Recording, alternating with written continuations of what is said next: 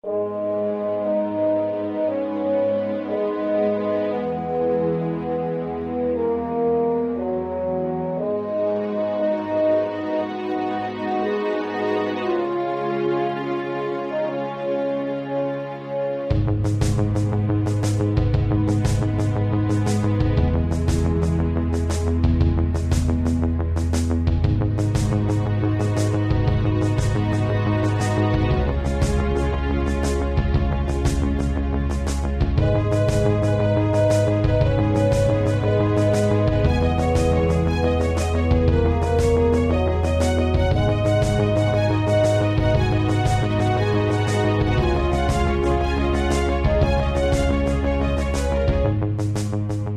hello and welcome to the JLA Cast, a podcast in which we explore life in the time of Grant Morrison across the DC universe and beyond. My name's John, and I'm the writer and creator of Afterlife Inc.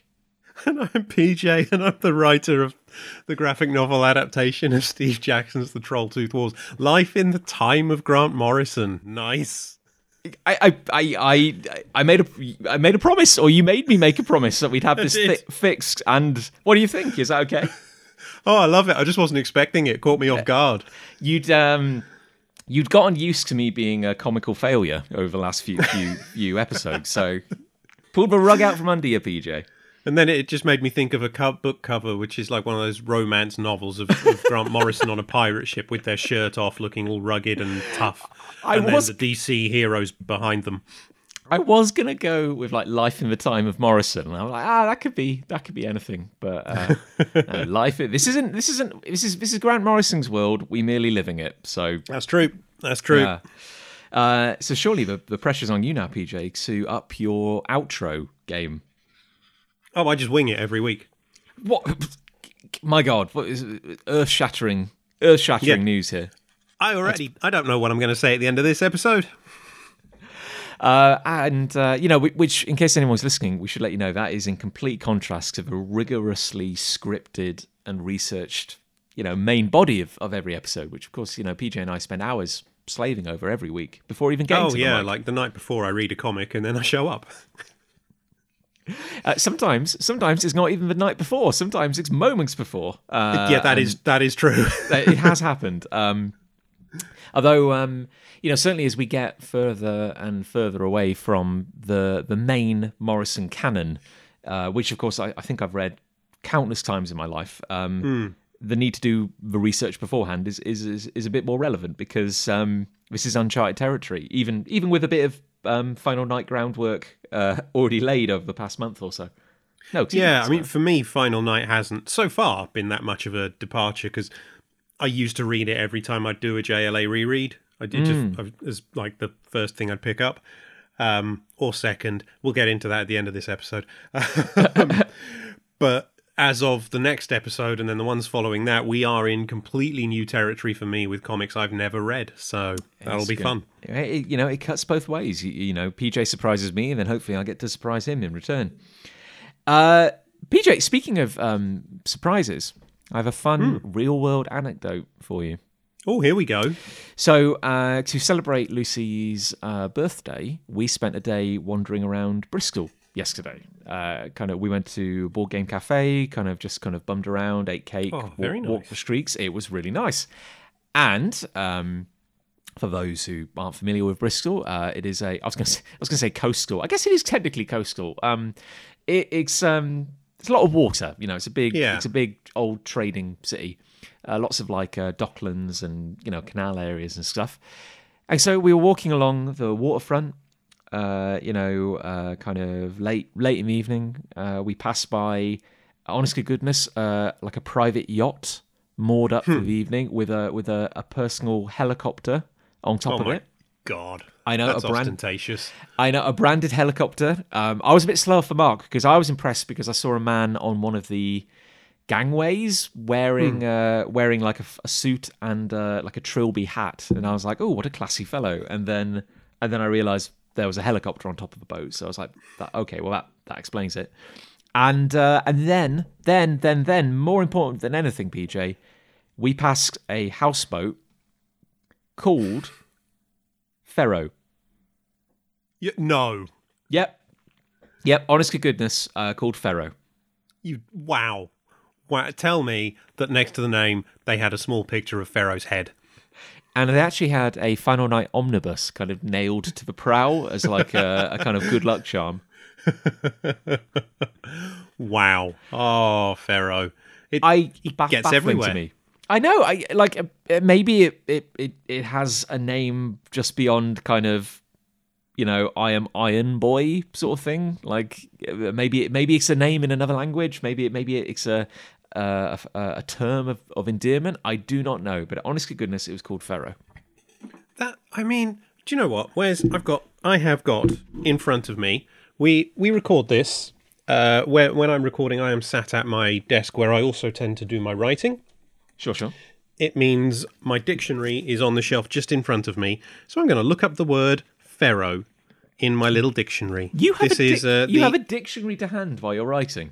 The Pocket Oxford Dictionary that was a gift to me from my aunt and uncle for my christening. So it's a little out of date. Well, surely Pharaoh hadn't been invented at that point in your life, PJ. No. Okay. God, I just feel like a fraud now. I don't have a dictionary anywhere near me. Well, you're not a proper writer like what I is. No, I absolute hack over here. Ferrous is a suffix forming...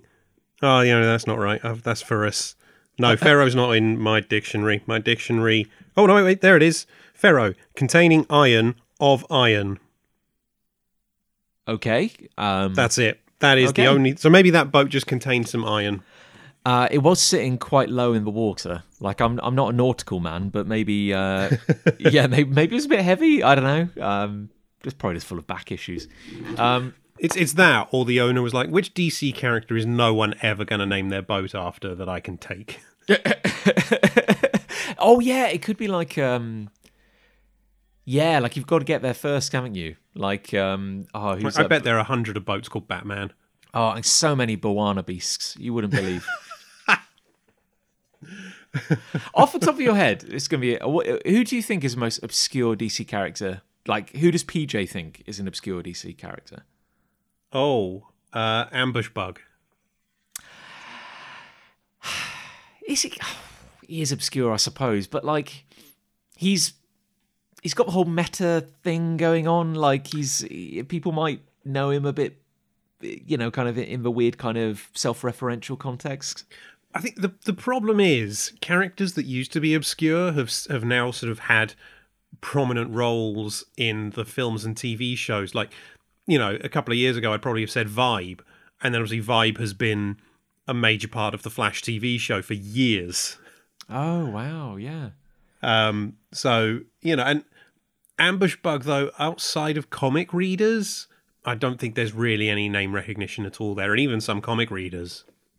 If in the UK we have so for our international listeners, you're probably familiar with like Family Fortunes or Family Feud. It has different names in different countries.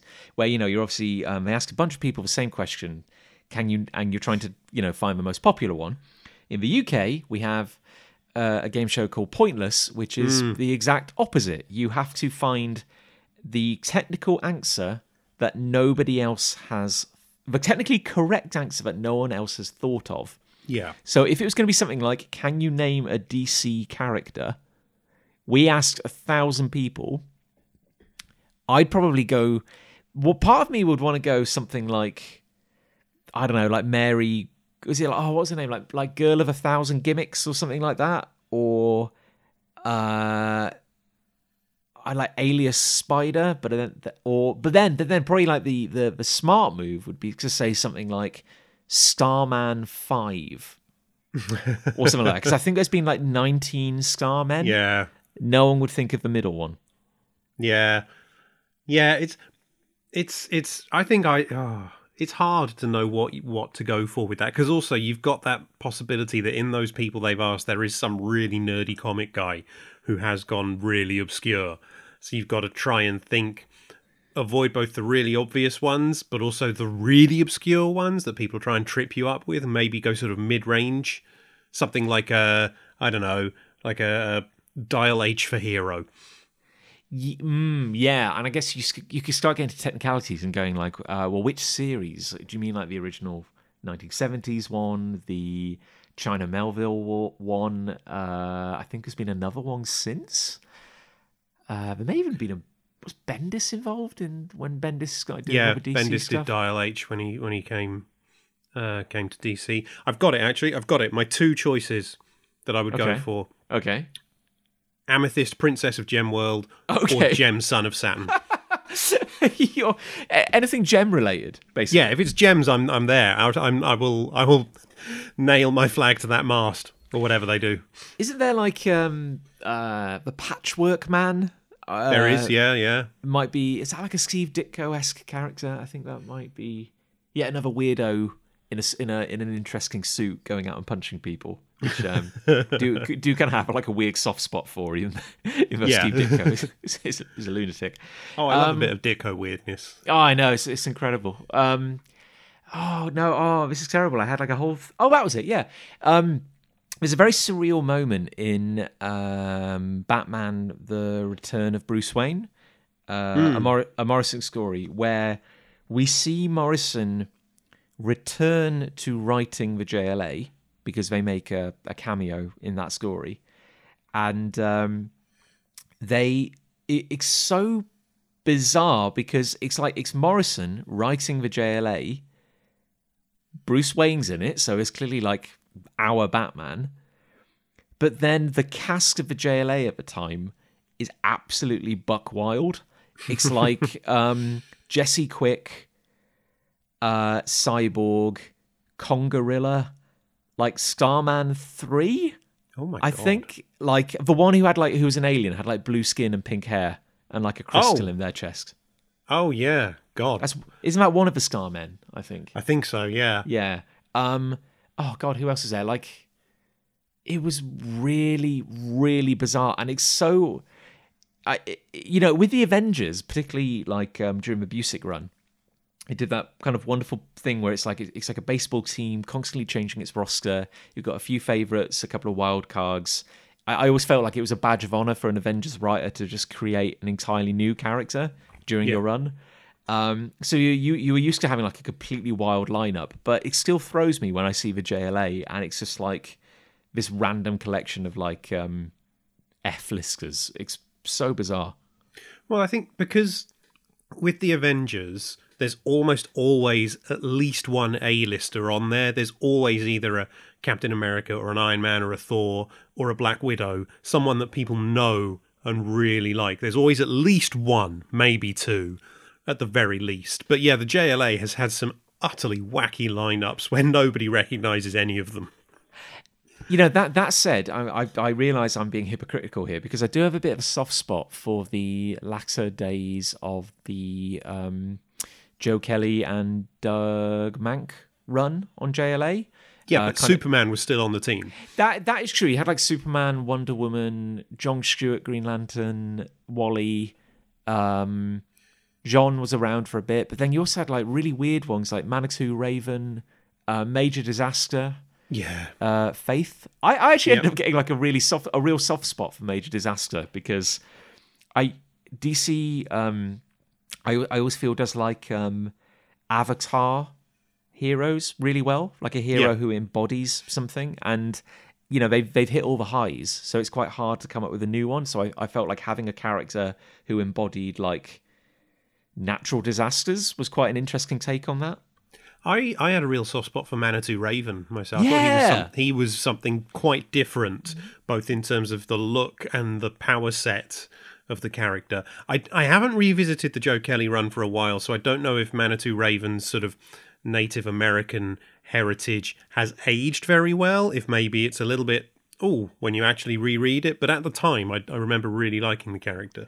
Yeah, I don't want to put my head out above a parapet here, but I have to say it wasn't terrible. I seem to recall, and there was some fun, like when you have a magic user on a team, there's always the question of what are the limits of their powers, like what can they and can't they do. But I always thought the presentation of Manitou's magic was really it came across as quite kind of just creative. Like there's one issue where like they can get to give them protection from magic. He gives some of the characters like these kind of stones with runes carved into them, but you have to hold them in your mouth for the spell to work.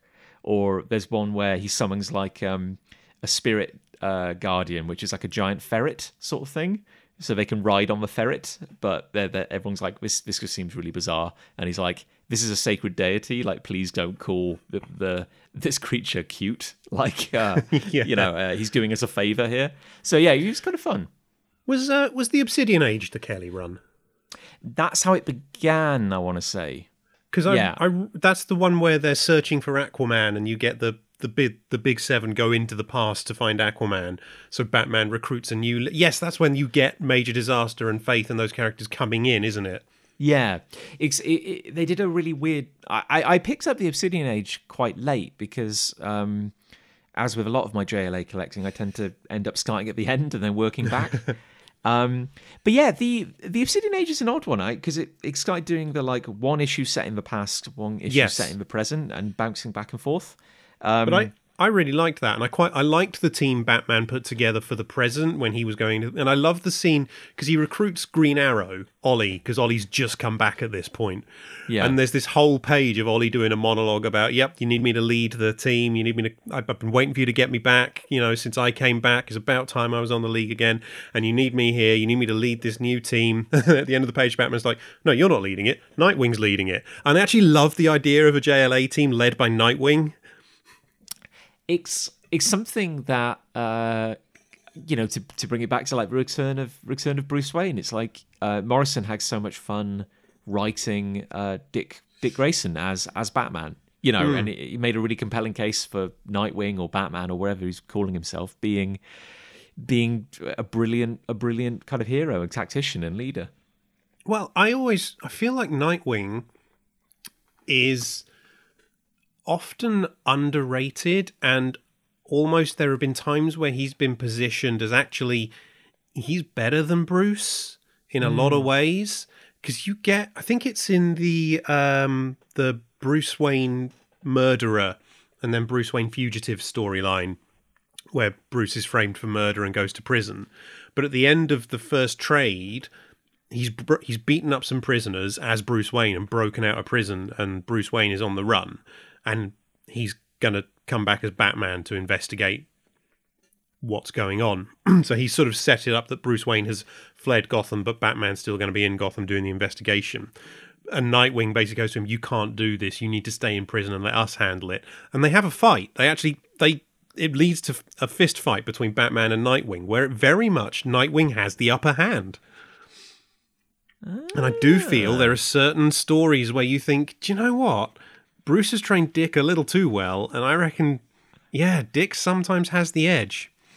There are some lovely moments in Morrison's run on Batman, particularly Batman and Robin, where we saw it was Dick Grayson as Batman and Damian Wayne as Robin, and this kind of inversion of having a super serious Robin and a Batman who wasn't light-hearted, but was a bit brighter of spirit. And there's some really nice observations in there where, like, there's a bit where I won't go too inside baseball on the plot, but like they're trying to bring what they think is Bruce back from the dead. They have what they think is his body, and they bring back something else. It isn't Bruce, and but it's like a mad rotting Batman. And Dick says, it's not him, I can tell. He says it's like his fighting style. He says it's like a great song being performed by a bag singer.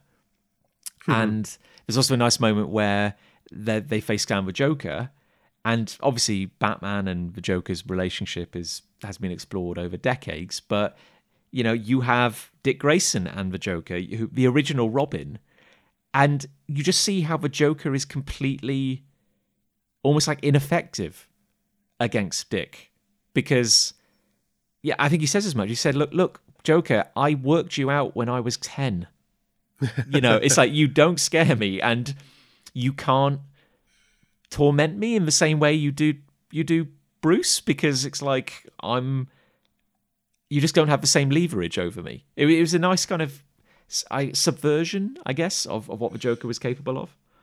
It's that weird thing that I think is very unique to DC in comics, where my favourite Robin is Tim Drake, and Dick Grayson as Robin isn't that interesting to me. Dick Grayson is one of my favourite DC characters post-Robin. Once Dick graduates to becoming Nightwing, I think that is fascinating, and everything you can do with that character then. And it's one of the few things that's stuck that no one's tried to undo ever, because it just works so well, having this grown-up superhero who used to be the kid's sidekick and then went off on their own. And is the best example of that. And yeah, Dick as Nightwing and as Batman is just one of my very favourite things DC have done. It's funny, isn't it? Because we're getting into the legacy question again, which, again, is something which DC kind of has that Marvel, doesn't or hasn't really embraced. And I think we both kind of feel, I don't want to put words in your mouth, but that like some of the more interesting stuff is how DC deals with legacy. And then it becomes increasingly frustrating when they will retcon any progress they have made to try and go back to this golden age. Yeah, no, it is. It really is. And Kyle and Wally, they're the classic examples, which is why sometimes it does surprise me they haven't just de-aged Dick and made him Robin again. Well, it's funny, isn't it? Because I guess, like, the best thing Jason Todd ever did was die. Yeah. The idea of a full... I don't find Red Hood especially interesting as a character. No, I'd say the best thing Jason Todd did was die, and the worst thing he did was come back from the dead, in my opinion. I don't think they ever should have brought him back. I really don't. It doesn't work for me. I think the problem, particularly with Red Hood, is that you get into that slightly kind of like badass, edgelordy kind of thing, where it's like, I like the idea of a bad Robin who comes back as a cautionary tale.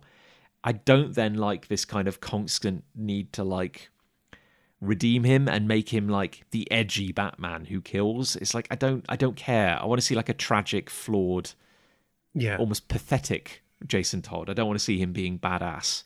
Yeah, and same. And then the cycle kind of completed with Tim Drake, who I really liked as well. But then you get into this weird thing, which kind of applies to like Kyle and the Green Lanterns as well. It's like every time you create a new successor to that mantle because you want to do the new character again, it runs the risk of making all the previous characters slightly irrelevant, because it's like Damian Wayne was a fun... I quite like Damian Wayne as Robin. Yeah. And a lot of people now really, really identify Robin with that character. But even in the Morrison run, Tim Drake just got sidelined. He just became irrelevant. There was very little need for him anymore. Yeah, people have tried to bring him back. I think he is Robin again now, at the same time as Damian is Robin. I've seen recent comics where he's back in his classic Robin costume, because I know they tried different things with him. They gave him the Red Robin costume from Kingdom Come for a while. Bendis made him Drake. Great, yeah, just use your surname as your superhero name. That's smart. Really? In Young Justice, I hated that. When Bendis brought back Young Justice, at the beginning of it, Tim Drake was in his Robin costume and was Robin, and then like issue 5, he takes on the identity of Drake, and it's like, come on. I can't be throwing too many stones, because in a lot of like my early teenagey attempts at writing superhero comics, I did often have a character called Drake, but isn't a Drake just a duck? Yeah. So, like, from a soaring, the bird-like acrobatic hero, Drake is not necessarily that commanding. But yeah, Tim Drake will always, I think, be my favourite Robin. I think some of the 90s stuff, Nightfall was great for him as a character. I've got a trade that includes like his first appearances as Robin, when he takes up the mantle of Robin in the either very late 80s or very early 90s, and then the first Robin miniseries. I really enjoyed that. And, he was the first one who got a new version of the Robin costume. There's sort of then, since that's the one they then used for Dick in the animated series. And yeah, he for me, sort of almost changed what Robin could be. And then he's just the best. It's funny that, like, for a company that really likes hitting the reboot button, it's weird then that, like, rather than having, say, one quintessential sidekick who is repeatedly rebooted and retconned to reflect the fashions of the time, like, because an example would be like Kyle. Like, you know, we really like Kyle, but he was a product of the 90s. You know, they updated him to be contemporary at the time he came out. And then rather than say, oh, we hit the reboot button, let's go back to Robin, and now Dick Grayson is like 15 again, and now he's young and edgy and snarky. They just keep adding new Robins. Yeah. And they keep adding new Green Lanterns, and then they keep hitting the reboot button. So I've said it before, I'll say it again. It is baffling to me that in the New 52 entire concept is that the heroes have only been heroes for like 5 years or something. And in that time, Bruce Wayne has accumulated 4 Robins. Like, that's insane. It really is. It is. It's nuts. It's nuts. But that's it. DC want to have their cake and eat it. They want to do a reboot, but they also want to keep all of their characters. And it's like, well, you can't. It's you can't one or the other. Everyone. Yeah. Either, you know, because, you know, it's like there's issues of the Avengers, even going back to like the 60s, where I remember there's a story where they time travel back to World War II. And, you know, you've got Black Panther and Hawkeye and I think Quicksilver back during like Second World War, and then going like, oh my God, we've time traveled back to the Second World War, even though we were only children at the time. Yeah. You know, so like the sliding timeline is something that all heroes have to contend with. Well, in the original backstory for the Fantastic Four, Ben and Reed were war veterans. They fought in World War II. Oh, of course, yeah. Yeah. And then I think that later got updated, so it was Vietnam, and now I think it's the Gulf War. Same with Iron Man. Well, that's kind of the other way of doing it, isn't it? It's like the sad truth is there's probably always going to be a war that's current to, and yeah, you can keep kind of moving that character's history. It's weird that, I don't know, we haven't conceivably had like a young, hip, edgy Kyle Rayner reboot like 2 or 3 times, but no, he's now just kind of perpetually locked in his late 20s or early 30s and kind of becoming less and less relevant as more Green Lanterns arrive. That's it. Every reboot, they just keep all their Green Lanterns, and then you're like, well, I don't know, maybe all of the DC universe is a Green Lantern now. And also, you know, and if you're gonna keep Kyle around indefinitely, at least have the dignity to let him keep his 90s hairstyle. You know, and costume. Don't give him some utterly boring or generic reboot costume just to keep him around as a background character. It's like having a kidney donor on hand. Like, we always just need an extra Green Lantern in case something happens. Yep. Anyway, this has been another episode of John and PJ Don't Like the Modern Day. John and PJ are becoming increasingly bitter. Grumpy old men. PJ, it's not that. It's just clearly our way of doing things is correct, and why can't everyone agree? Yeah, right. I know. It's not too much to ask. Oh dear. I think one of our listeners wrote in once, and I do apologise because right this moment I can't remember your name, and that's a terrible injustice of me. But wrote in with some excellent thoughts on legacy characters, which we've covered on air before. But I think they made a nice observation that they would love to see a reality where DC continue doing what they do. You know, you have a kind of a shifting timeline, you have new characters being introduced, but then you let old characters die.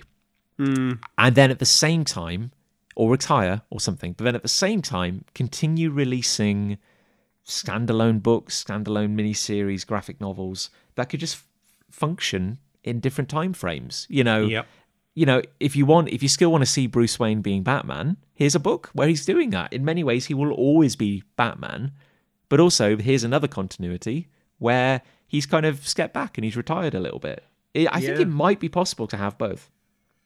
Yeah, but they'll never do it. They'll never do it, no. There'll always be a reboot around the corner. Exactly. Anyway, PJ, speaking of legacy, speaking of reboot, and speaking of the heat death of the universe, where on earth are we? We are about to embark on issue 4 of The Final Night. We have done our one little diversion in the middle of the series to the Parallax Emerald Knight one-shot. where Kyle tries to convince Hal Jordan to come and help them stop the Sun Eater from destroying the sun and therefore the Earth. And Hal has agreed to help, is where we left things at the end of that issue. And now we're about to jump into Final Night issue 4. What's going to happen? And I think when last we left the actual main events of Final Night, hadn't they worked out that the sun's kind of collapsing mass but lack of collapsing volume was going to cause it to go hypernova? Yes. And also, I don't want to say they'd given up, but it was generally starting to look a bit hopeless down on Earth as things got colder and colder. It really was.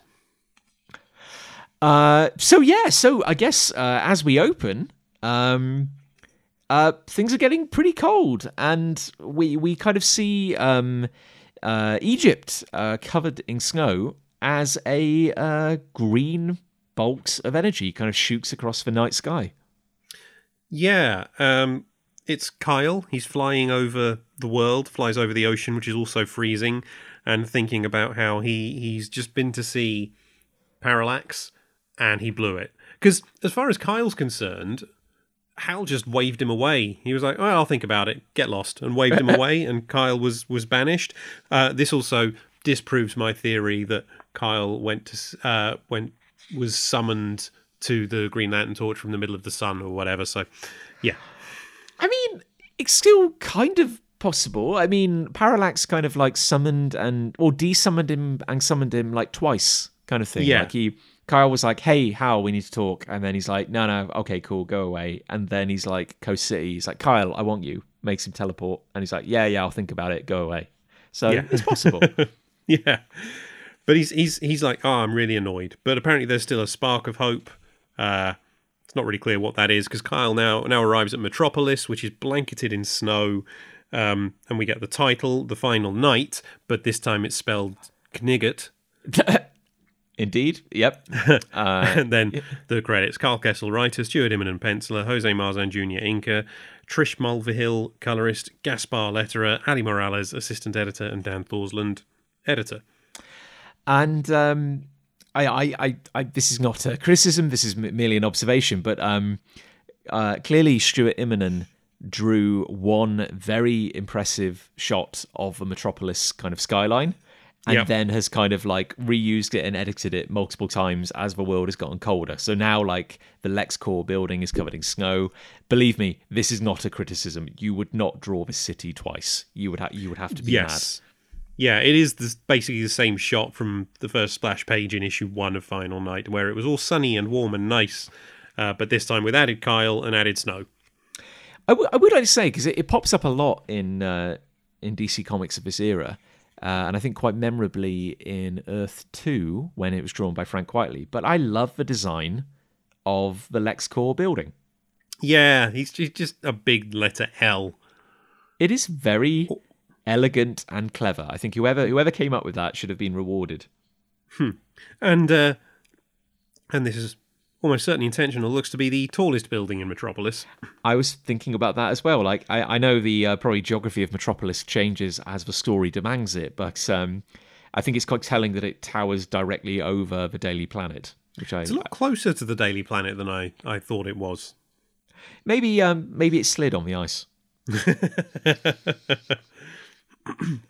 There's I know it's quite common, you know, a lot of DC heroes have like a second title or something, you know, the Caped Crusader, the Dark Knight, that sort of thing. The idea of referring to Green Lantern as like the Emerald Knight is quite I quite like that. And I know in Kingdom Come, when we see a future iteration of Hal Jordan, I believe, he's gone full Arthurian knight sort of thing, like wearing green armor all the time and carrying a sword. It's very, very cool. I feel like it's something that was very much Hal. I don't think Kyle ever really got referred to as the Emerald Knight. He's the Emerald storyboard artist. Yes, well, the Emerald storyboard artist arrives in Metropolis to find Wonder Woman and Nightwing helping with an evacuation.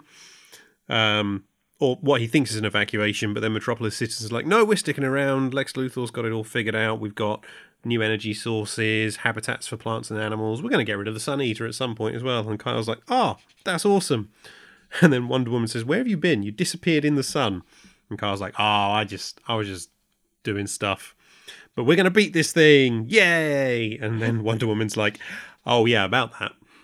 I like the implication that, like, Kyle disappeared in the sun. And I know it probably would have been very hard to mount a rescue mission, but they're like, oh, yeah, Kyle, didn't you disappear in the middle of the sun? And we're like, oh, yeah, no, it's cool. And we're like, oh, cool. Yeah, no, we looked for you for ages. Yeah, it's fine. Presumably then it's from there that he went to Hal. Yes. Yeah, okay. Here's another question for you, PJ. Wonder Woman is superhuman and probably, you know, in a lot of her many powers, probably like heat resistance is probably one of them. So she's probably not feeling the cold terribly, you know, despite not wearing a lot. Kyle's got the ring. I imagine the ring can kind of maintain his body temperature just as it would in space. How cold do you suppose Nightwing is right now wearing Lycra? Oh, I don't think... No, I think all the Bat Family suits are like built to handle extreme cold and extreme heat, so they'll help regulate your body temperature, I imagine. Oh, do you reckon there's actually like a whole layer of like Murano wool like under? Yeah, yeah, exactly. Normally sweating buckets. It's like, oh, thank God, this is perfect. So Wonder Woman takes Kyle then to Star Labs, where everyone's gathered, and Brainiac 5 is reminding us that the sun's about to go boom. Yeah, and you know, that's good in a way because it means the sun will suddenly be very hot again, which is kind of nice. But the fact that it will explode is obviously not great, and it's going to happen in less than 2 hours, which is that's a problem. Insane. Thankfully, everyone's favourite benevolent capitalist Lex Luthor has a plan. Yeah, he holds up a little device and says that it's one of a half million force field devices that he modified from Brainiac 5's personal unit. And then, you know, normally in a comic you'd go, how have you done that so quickly? But then he says, the Flash built them. And you're like, oh, that's fine then.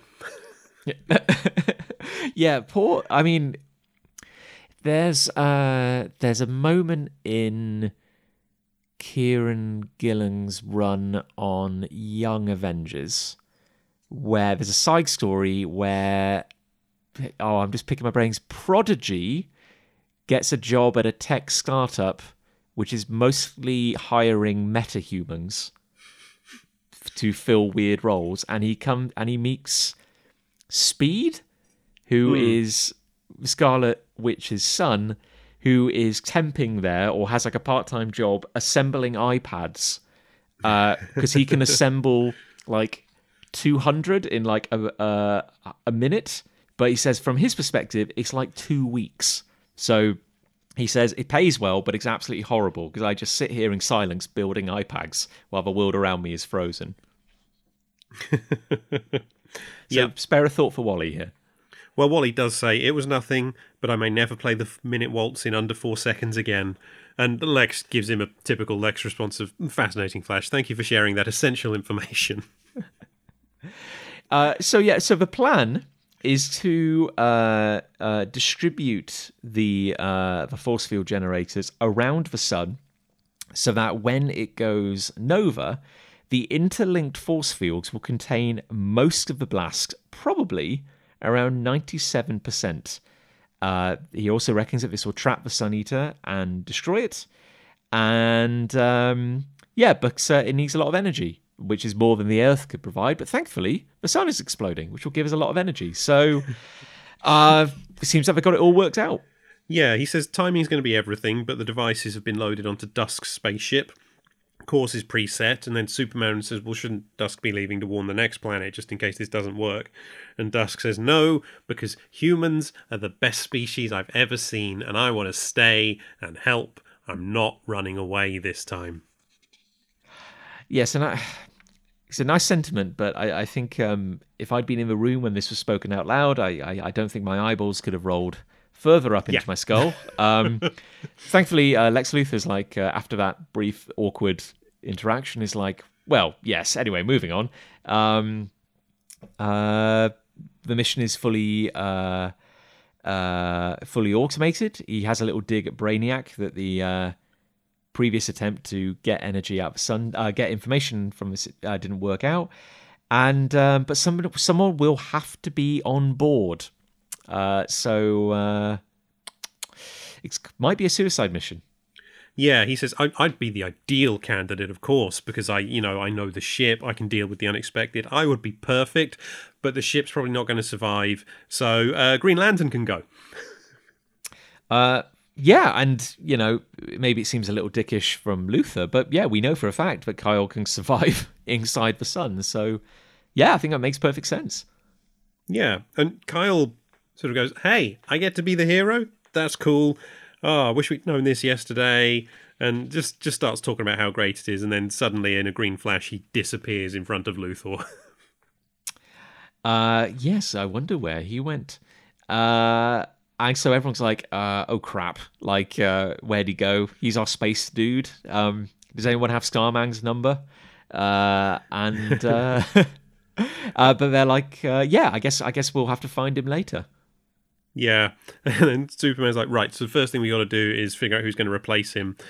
And Wonder Woman says, well, it needs to be someone here. There's no time to get anyone else. And I love this line. Batman just says, well, I say we go with Luthor's first choice. And there's this wonderful panel of Luthor sort of backing off, looking terrified, clutching at the computer terminals behind him, going, no, I won't get on that suicide ship. I didn't work this hard to be cremated. No, I'm not doing this. I did it so I can live. And Superman's just like, yeah, your reaction's perfectly human, Luthor. It's a great moment. I love it. And Superman's like, you know what? I'll do it. It kind of has to be me. I always thought I'd do it. It's a weird line where he says, even if it hadn't been me, I probably would have snuck on and, tried to save who did it anyway. Which I know is very heroic, but it's also like, hey, Superman, let someone else have their moment. Well, I think that's also seeding, isn't it? Yes, yeah. There's someone in the room to hear that. And yeah, he's just that good a dude.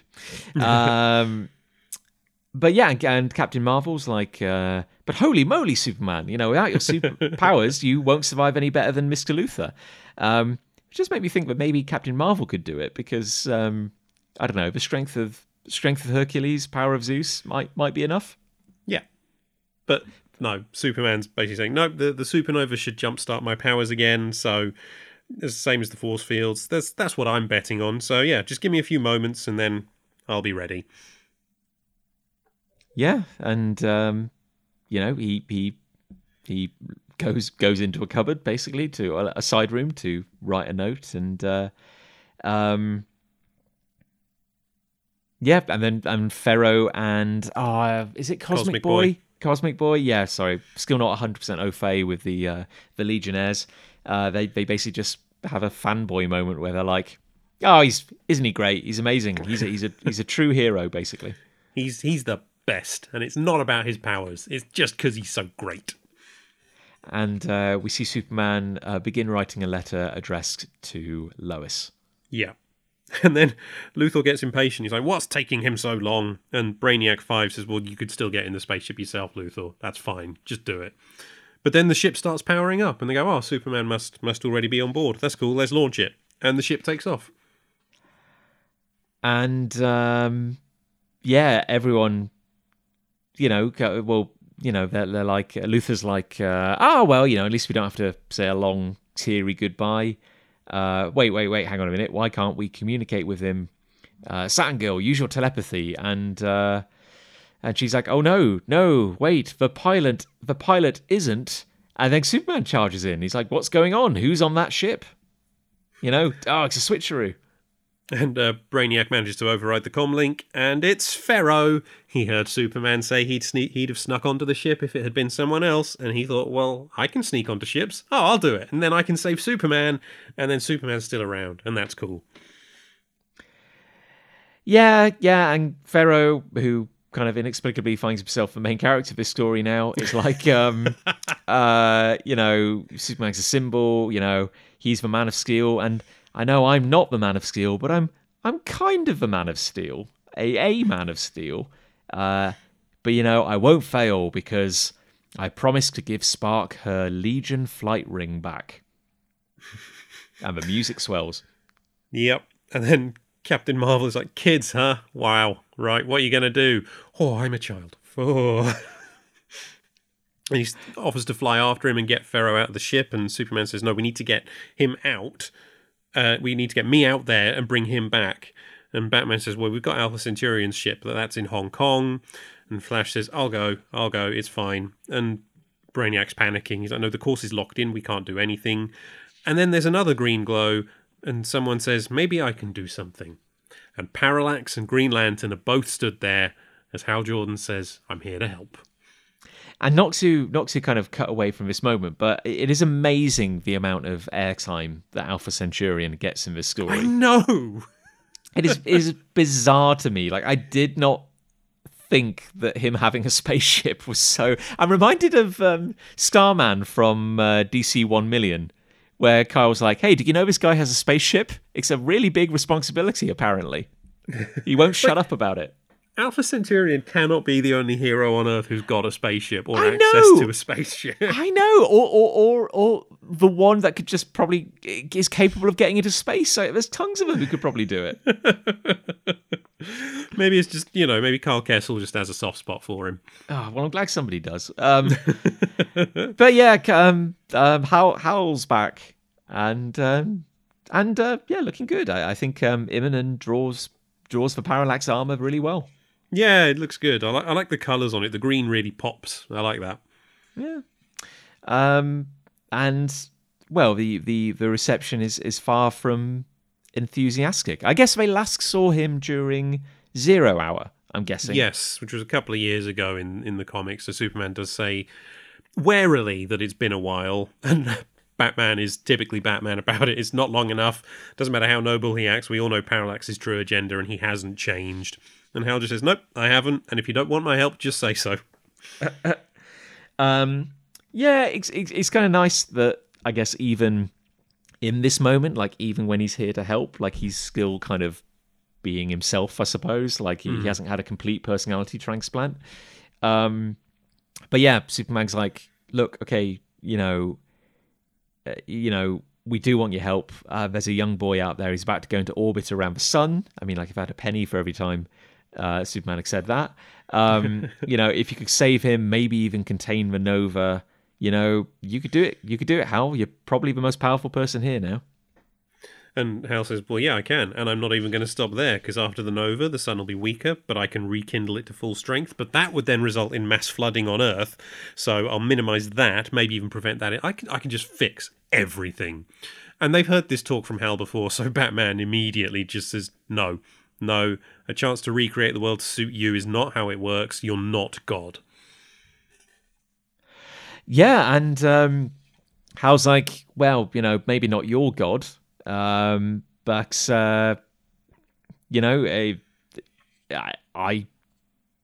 if you want me to just, let kind of, all the pain and suffering from this disaster kind of just continue to affect the planet, then, fine. But I will heal the planet.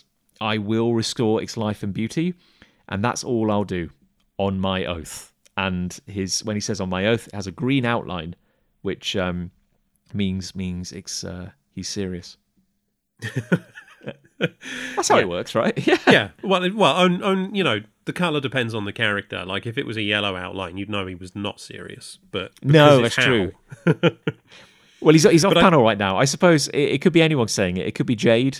It could be Green Arrow, but it's certainly not the Ray, who'd probably be yellow as well. Yeah, but I like that the On My Oath is with him off panel, and it's this look of everyone sort of looking at each other, trying to work out, can we trust him? I mean, and I think there's an element of we've really got nothing to lose either.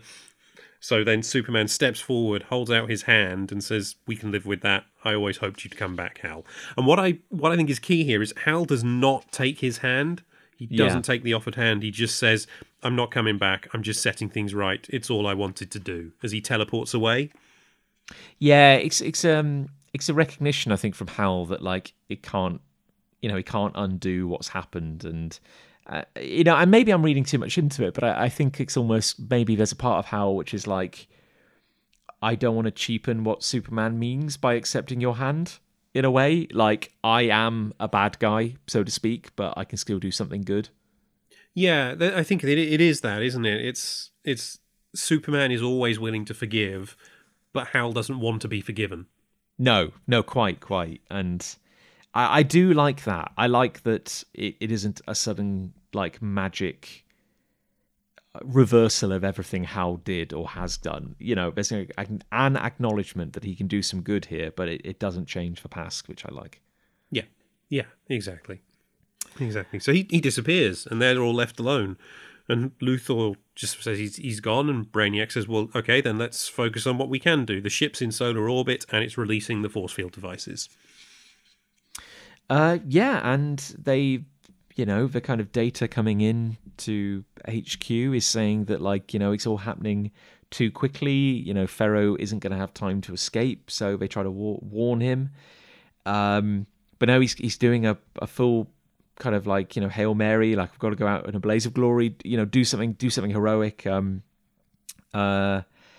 Really, really trying to, kind of save people here. And he says, I'll armor up, I'll be okay.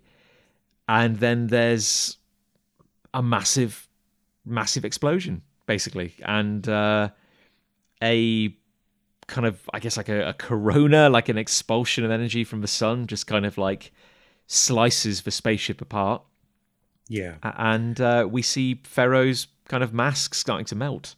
Yeah, so he has been in contact with Saturn Girl. She was trying to tell him to get out of there, but he loses the contact, and he tries to apologise. He's like, I've let everyone down, and say sorry that I didn't give Sparks back her Legion flight. And then everything goes white. And then everything goes green. And you get Ferro surrounded by a faintly green glow looking at the flight ring on his hand. Absolutely fine, just saying, ring? And then it pulls back. And Parallax is now there and enormous with Ferro in the palm of his hand. Yeah, I think I think Hal is literally standing on the sun right now, which is something. And yeah, I like that in this moment Hal seems very benevolent as well. I think it's quite a nice touch. I love his line as well. He says, "Can't have that, son. I know how important rings can be." Yeah, and Ferro probably has no idea who this is. But from Hal, it is a lovely moment. It almost feels like that's the old Hal. Yeah. Just sneaking out. He's still in there. Just for a moment. And Hal is like, Ferro's like, am I dead? Is that why the flames aren't moving? Also, Ferro, you're in space and talking, so, focus on the more miraculous thing. And Hal's like, not at all. I guess you could say I hit the temporal pause button, a little trick I learned at the beginning of time. And then, Ferro's like, who are you? What are you going to do? And Hal's like, first, I'm going to send you home. And then we see, the implication is that Hal uses his incredible godlike power to transport Ferro safely back to Earth. But the way it's kind of rendered in the comic, it kind of looks like he just tossed him like a marble across space-time. Yeah, I love the little sound, because there's a green burst coming out of Hal's hand and then a streak that shows Ferro sort of flying, whoa, towards the Earth. And I love the little sound effect. It's just this little thump.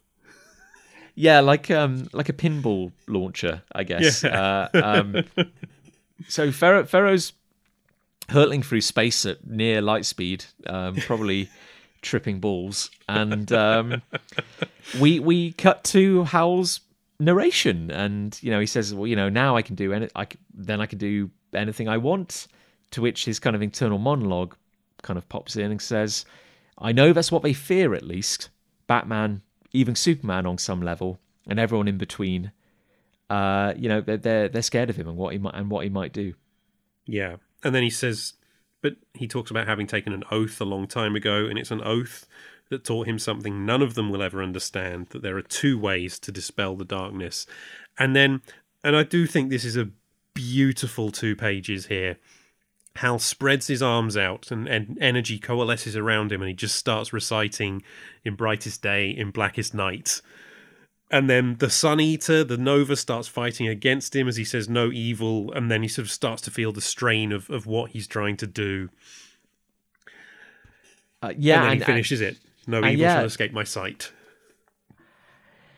And and we see this kind of green light kind of swelling in the center of the I guess kind of event horizon around the sun. And Hal says, I've always done what I truly believed was right. At first people called me a hero for it, and then a villain. As the memory of what I've done and been fades, I hope it will be seen. And we get the final line of the oath, which is, let those who worship evil's might beware my power in massive font. And then the sun explodes in green light, and we and Hal thinks so I hope I will be seen in a different light, and green energy fills everything. I think it's very important that he doesn't get to say Green Lantern's light. It's because he doesn't finish as Green Lantern, he finishes as Parallax. But I love that his last words are that oath. It's still, I think it's a lovely 2 pages. It's really daft, and it's one of the wonderful things of like this kind of low art, incredible pop culture of superhero comics, but like it's so daft. But like the Green Lantern oath still gives me shivers sometimes. It's ridiculously powerful. Yeah, no, it is. It's I want to say it was written by the science fiction writer Alfred Bester in the 60s, which was a time when you would get like science fiction writers crossing over and doing comics as well. And yeah, I think it's just a lovely little. It's very silly, but also lovely little piece of ephemera that's part of the Green Lantern mythology. And obviously, Kyle doesn't use it; he doesn't need to. But it was Hal and the Corps. They had to recite the oath as they were recharging to get their rings to recharge. A little thing the Guardians did. So yeah, I love it. There's a moment in JLA versus Avengers, isn't there, where Kyle recites the Hal's oath so that he can tap into the cosmic cube. Yeah, he uses it to focus, but specifically refers to it as Hal's oath, doesn't he? Yeah, it's a nice... and I guess if we're talking oaths briefly, we have to mention my favourite oath, which is the oath of the blind Green Lantern, the F-sharp bell. Do you know this one off by heart, PJ? I don't know it by heart, but I vaguely remember it, yeah. This is Alan Moore's doing. In loudest din or hush profound, my ears catch evil's slightest sound. Let those who toll out evil's knell beware my power, the F-sharp bell. Oh, lovely.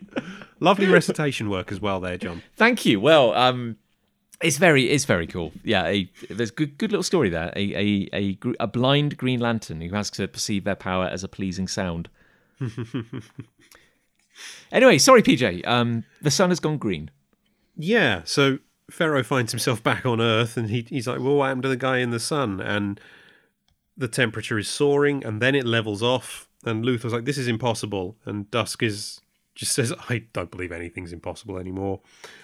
And the snow starts to evaporate. Nightwing's there by the guys in Metropolis, and he's like, well, the snow's evaporating. And then one of the guys says, yeah, and the sun's green, Nightwing, but I'm not complaining. Thank you, bystander.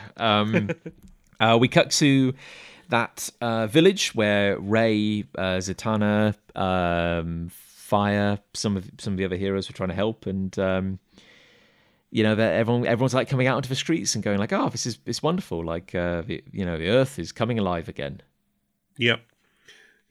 And then you see in Egypt all the snow is gone, and then you cut to Outside Warriors where Guy Gardner and a couple of other people are stood outside, and Guy's punching the air and shouts, "Way to go, Jordan!" He obviously wasn't in Star Labs, but you can infer from his meeting with Hal in the Parallax one-shot that he's put 2 and 2 together here. Yeah, and he's like, I can't wait to thank him when he returns. I can't even imagine how we would thank him.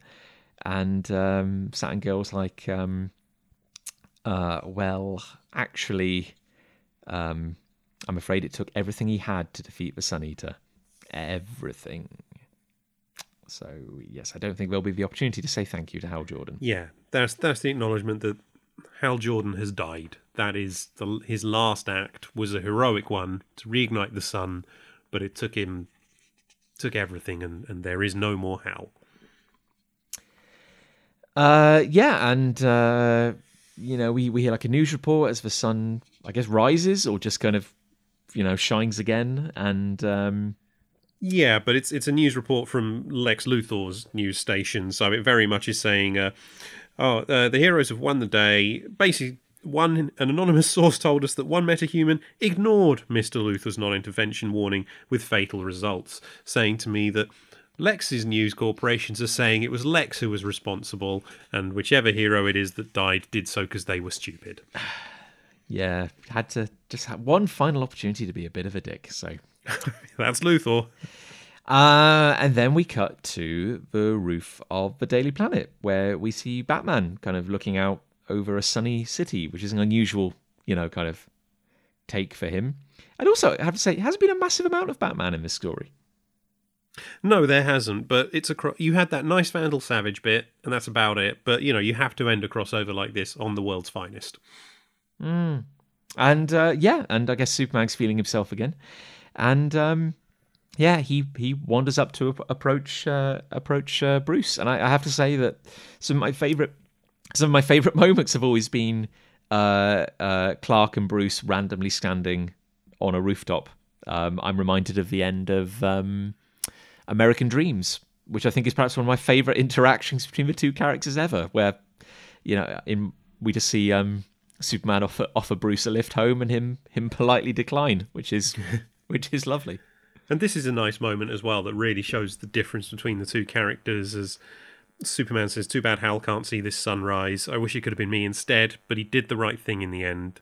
At least he's redeemed himself." And Batman just says, "Don't make a martyr out of a murderer, Superman. One shining moment doesn't redeem him." He admitted he hadn't changed. I like, of course, calling back or really calling ahead to the Day of Judgment tie-in, which we've covered, where we see Batman make a similar accusation. Here he's saying, Superman, don't make a martyr out of a murderer. And then I think he says to Hal in that issue, don't flatter yourself by comparing yourself to Superman. Yeah. He made an impossible decision to save millions, and you went psycho and killed billions. So, yeah, shut up. Yeah. Yeah, and Superman responds with, "Well, people don't always notice when they've changed. I'll always think Hal died a hero." And Batman's parting shot as he swings away is, "Too bad that isn't how he always lived." Which is it's a nice, bittersweet kind of ending. Like, I kind of like that their final parting words aren't super positive and happy. Like, that's a degree of ambiguity, which I like. Well, also, they're both right. Hal did die doing a heroic act, being a hero, but Batman's right as well. When he was alive, he wasn't always that. So... Yeah, so, and the narration points out that, the Man of Steel and the Dark Knight, the world's finest heroes, they are as different as night and day, but that is what helps them guarantee the words that seem to hang in the new light. And we turn the page to get that shot of the city again, only now the sun is shining. Yeah, bathed in a golden glow. As we get the caption boxes again. In brightest day, in darkest night, no evil shall escape my sight. The end. Well, there we go, PJ. That is Final Night in all its glory. Yeah, and issue 4, I think, is definitely my favourite. It's a lot more focused than the rest of the issues, because it's all the plan to save the world and then Hal actually saving the world.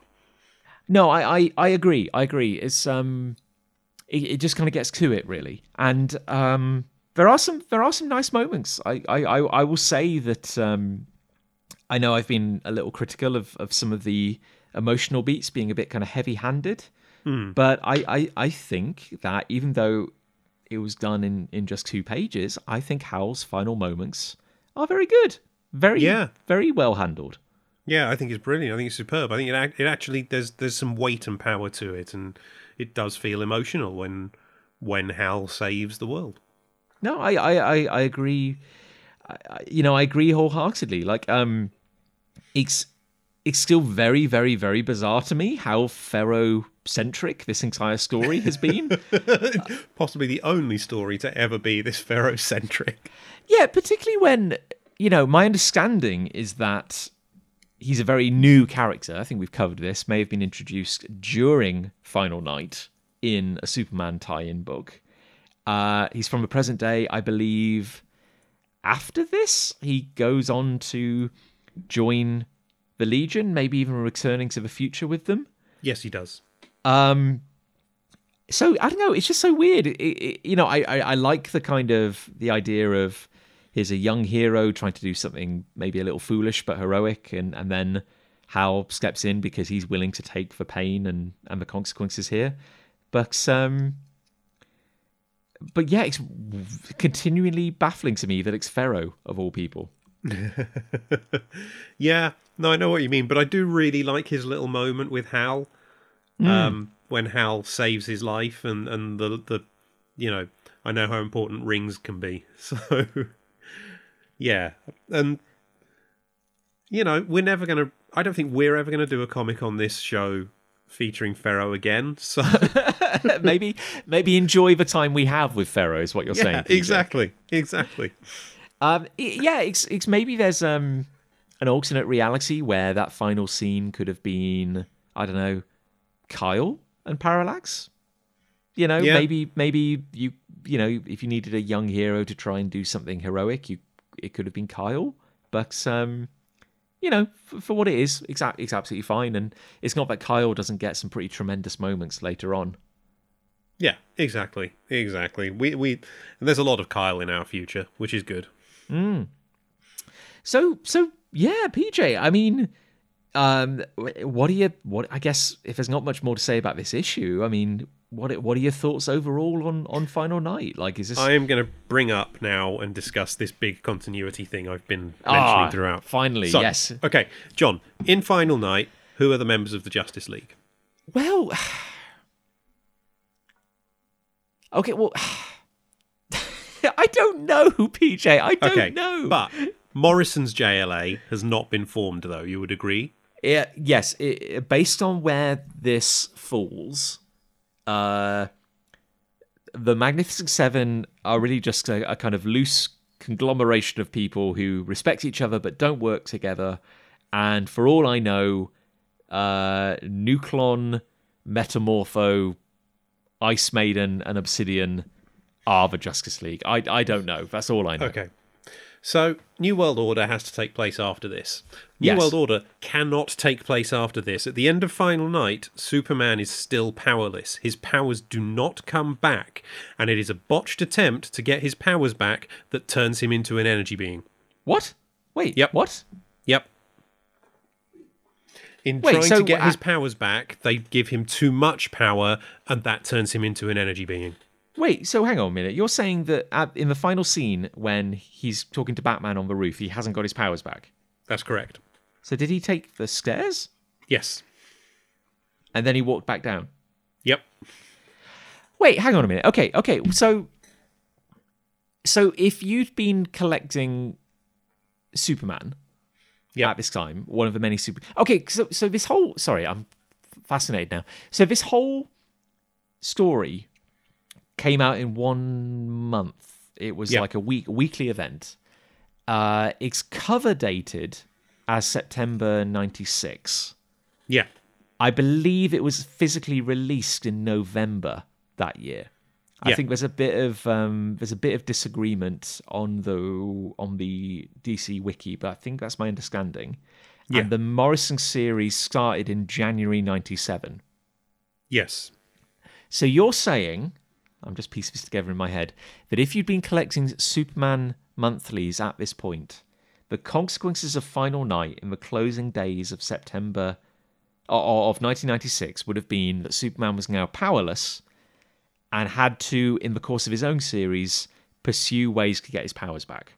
Yes. As a consequence of which, he became Electric Blue Superman. That is correct. And yet, New World Order features long-haired, regular Superman with a full complement of powers, and somewhere between New World Order and American Dreams, he becomes Electric Blue Superman. Yep. Right. Okay. That's interesting. There wasn't any brief window where he got his powers back, even if only for like a day. Not that I'm aware of. I believe, because I read the back in the day, I did read the Superman Transformed collection, which was where you collected the issues where he became the energy being. And yeah, that seemed to take place right after Final Night with a powerless Superman.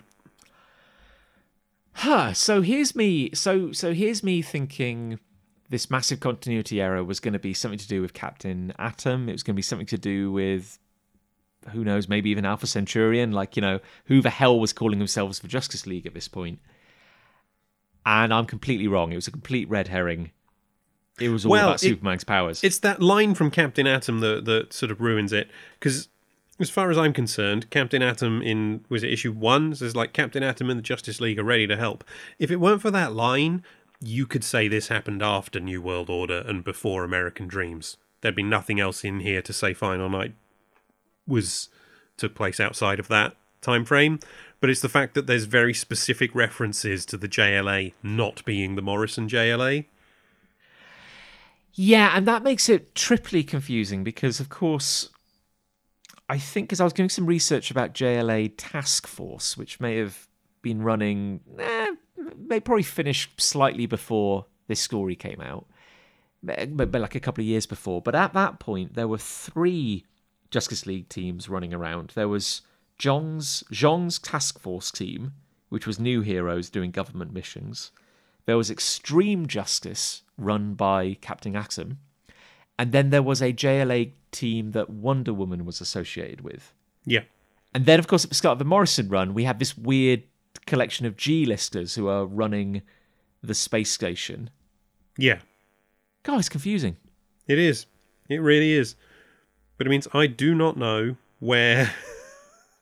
how it all fits together in continuity. It's one of the reasons DC continuity became such a mess, I think.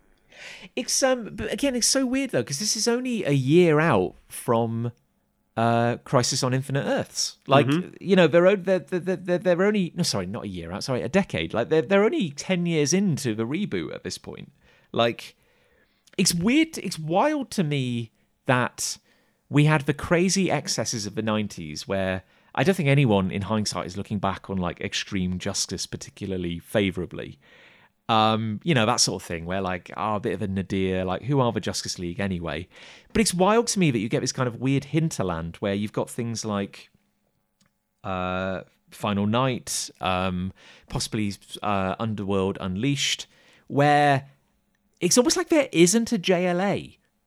And yet all these characters are running around. There seems to be like 2 or 3 years where nobody was really kind of officially on the team. It's very, very bizarre.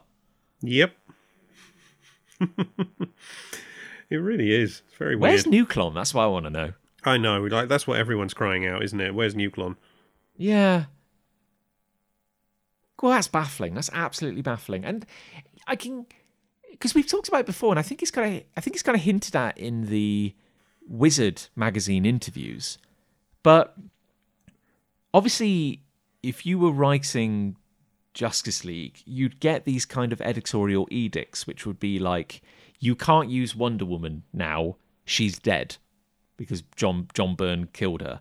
Or you can't use regular Superman because now he's Electric Blue Superman because of events in their own story. And I think Morrison said that, like, when they wrote the Electric Blue story, the Electric Blue Superman stories, which begins with like Woman of Tomorrow and the Incredible Angels 2-parter, they had never read an Electric Blue Superman story. They didn't even have a full breakdown of their powers, as I understand it. Like, Morrison kind of got the memo saying, like, now you have to use Electric Blue Superman.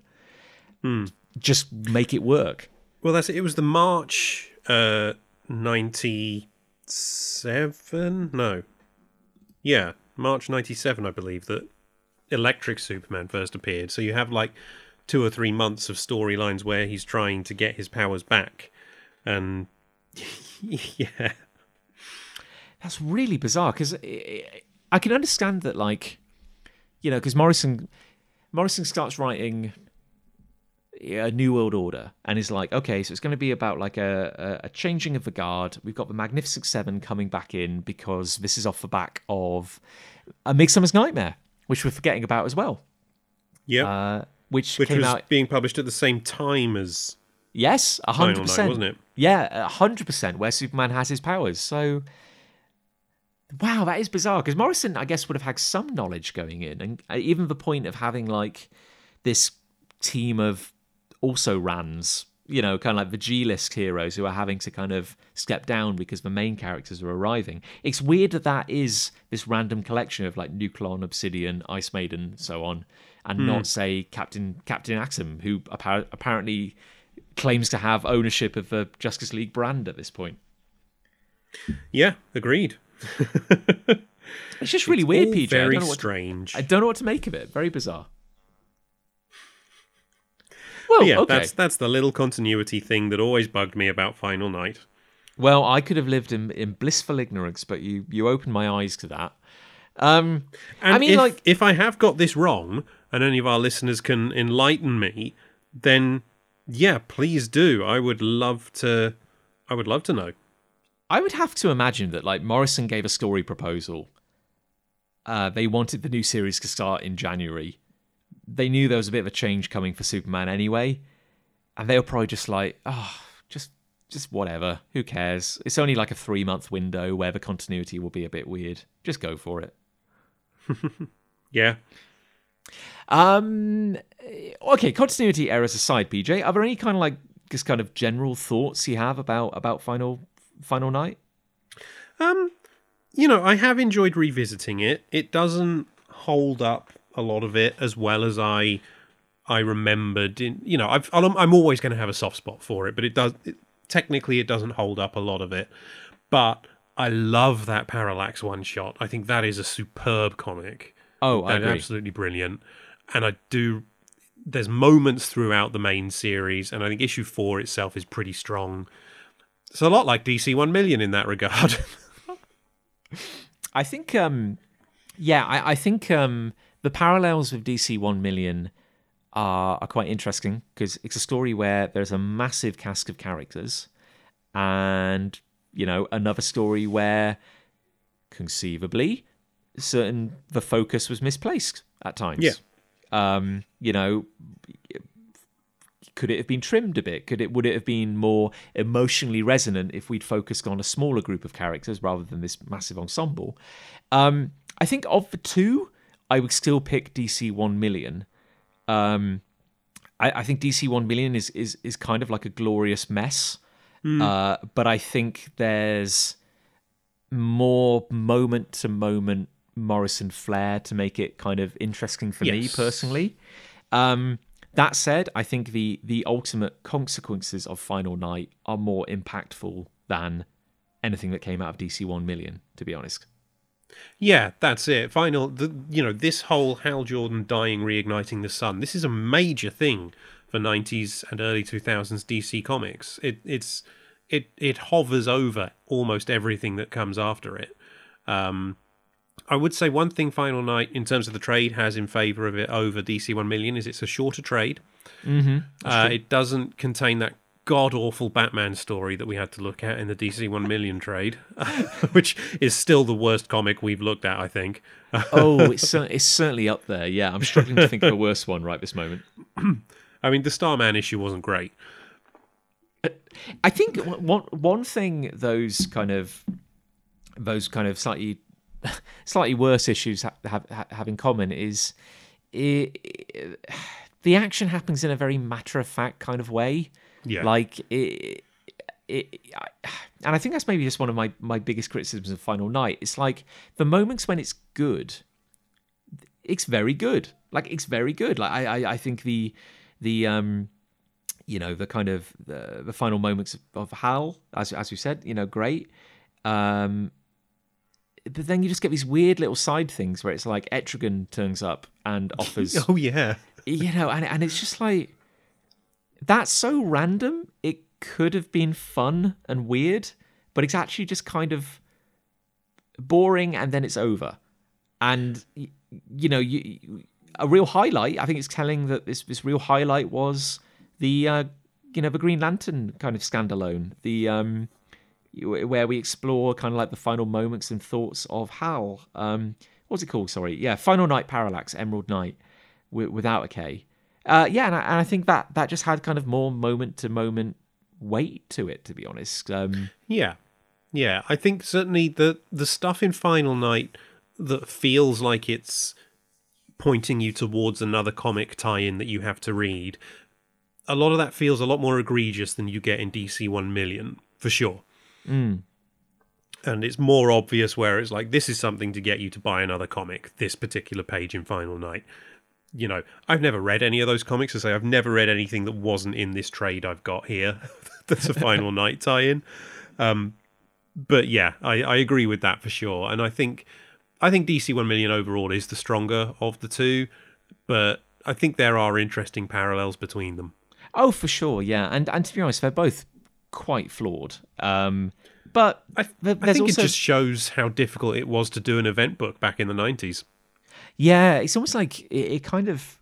I don't know who wrote the rule book that you had to have this big cast of characters just turn up, as if like you weren't getting your money's worth if it wasn't a cast of thousands. But I guess people always end up getting shortchanged. Like, I think back to, when Bendis was writing New Avengers, and I think he couldn't go kind of 2 issues without like the Fantastic Four and the X-Men turning up. Yeah. And it just started to cheapen it after a while, because you just get a big cast of characters standing around effectively doing nothing. Yeah. I remember the Sentry story being, because there's like a whole issue of the Sentry story, which is the Sentry and Emma Frost. And it's like, neither of these characters have been main characters in this book yet, so... Yeah, I was thinking of the Sentry story just that moment. But yeah, no, it's I'm very glad we visited it. It didn't really set my world on fire, but there are some good moments, and I think the development of the DC universe, and particularly what it means for Kyle, I think it's an important moment to visit, and I'm glad we did. Yeah, same. Me too. Always happy to revisit. And we're not entirely done, are we, PJ? No, because it turns out the digital collection John has, there's an issue in it that is not in my physical book. It is the epilogue, I guess, to Final Night, Green Lantern 81.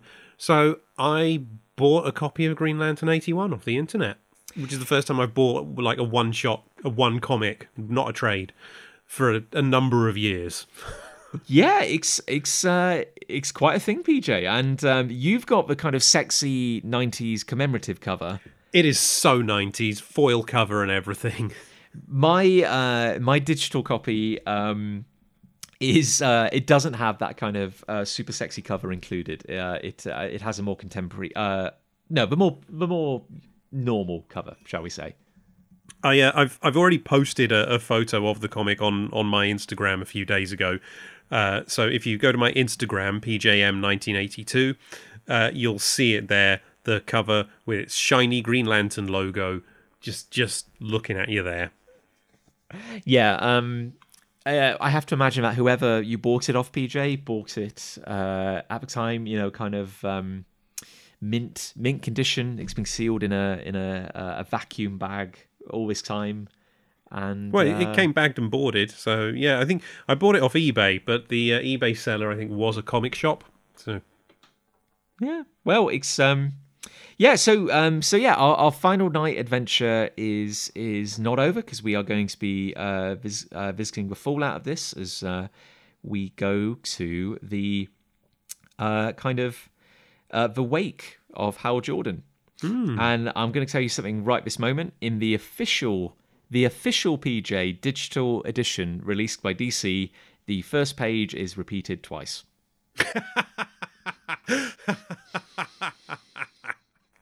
Oh, that's amazing. just putting it out there. So there we go. Well done, editorial. Some poor intern has been like digitizing and collating PDFs of every book DC ever made so that they can get them on Comixology. So yeah, can't be helped. No. But I quite like that I've actually got a physical issue of Green Lantern from the Kyle era, the Ron Mars run on Green Lantern again. This might trigger something in me. This could be really bad. This is where it begins, PJ. And I have to say, very excited to see Ron Mars's name on the cover. I enjoyed the Parallax one shot. I think this will be quite entertaining as well. Yeah, no, I'm looking forward to looking at it. Definitely. Awesome. Well, if have we exhausted this avenue of pleasure then, PJ? I believe we have for the moment. Well, I mean, in that regard, if there's nothing else you'd like to say or highlight, he said, ?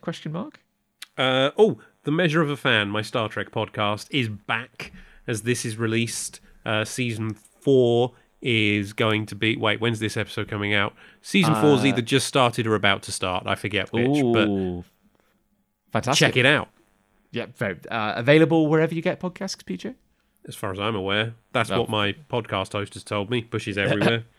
And that's a good point, PJ. I guess I should mention that in the next few weeks, perhaps, I am going to be starting a special mini series podcast that was one of the stretch goals for my Kickstarter. So I'm going to be doing a behind the scenes podcast on Afterlife Inc. Kind of going to be revisiting all the old books and talking about the making of it. So yeah, if you want to search for the Afterlife Inc. podcast, you can now find it and subscribe on Apple, Spotify, and yeah, wherever you get your podcasts. What's this? Your fourth podcast? Your fifth one? Who's counting, PJ? I mean, it's not going to be a Stone Cold classic like the JLA cast, but hopefully it'll be entertaining. Well, I'm excited to listen to it. Well, and I think we all should be excited for more Measure of a Fan. PJ, I guess it's because it's that time. We've got a sexy new intro, but I think the outro requires the usual formalities. I'd like to thank Gav Mitchell for drawing our incredible cover artwork. You've gone very quiet on me, but I'd also like to thank Elliot Red for composing and performing our amazing theme tune, Justice. I'm sorry, PJ. I hope you can still hear me. I can. You're back. Fantastic. I'm back. Could you please see us off in your own unique fashion? In brightest day, in blackest night. Oh, a bee!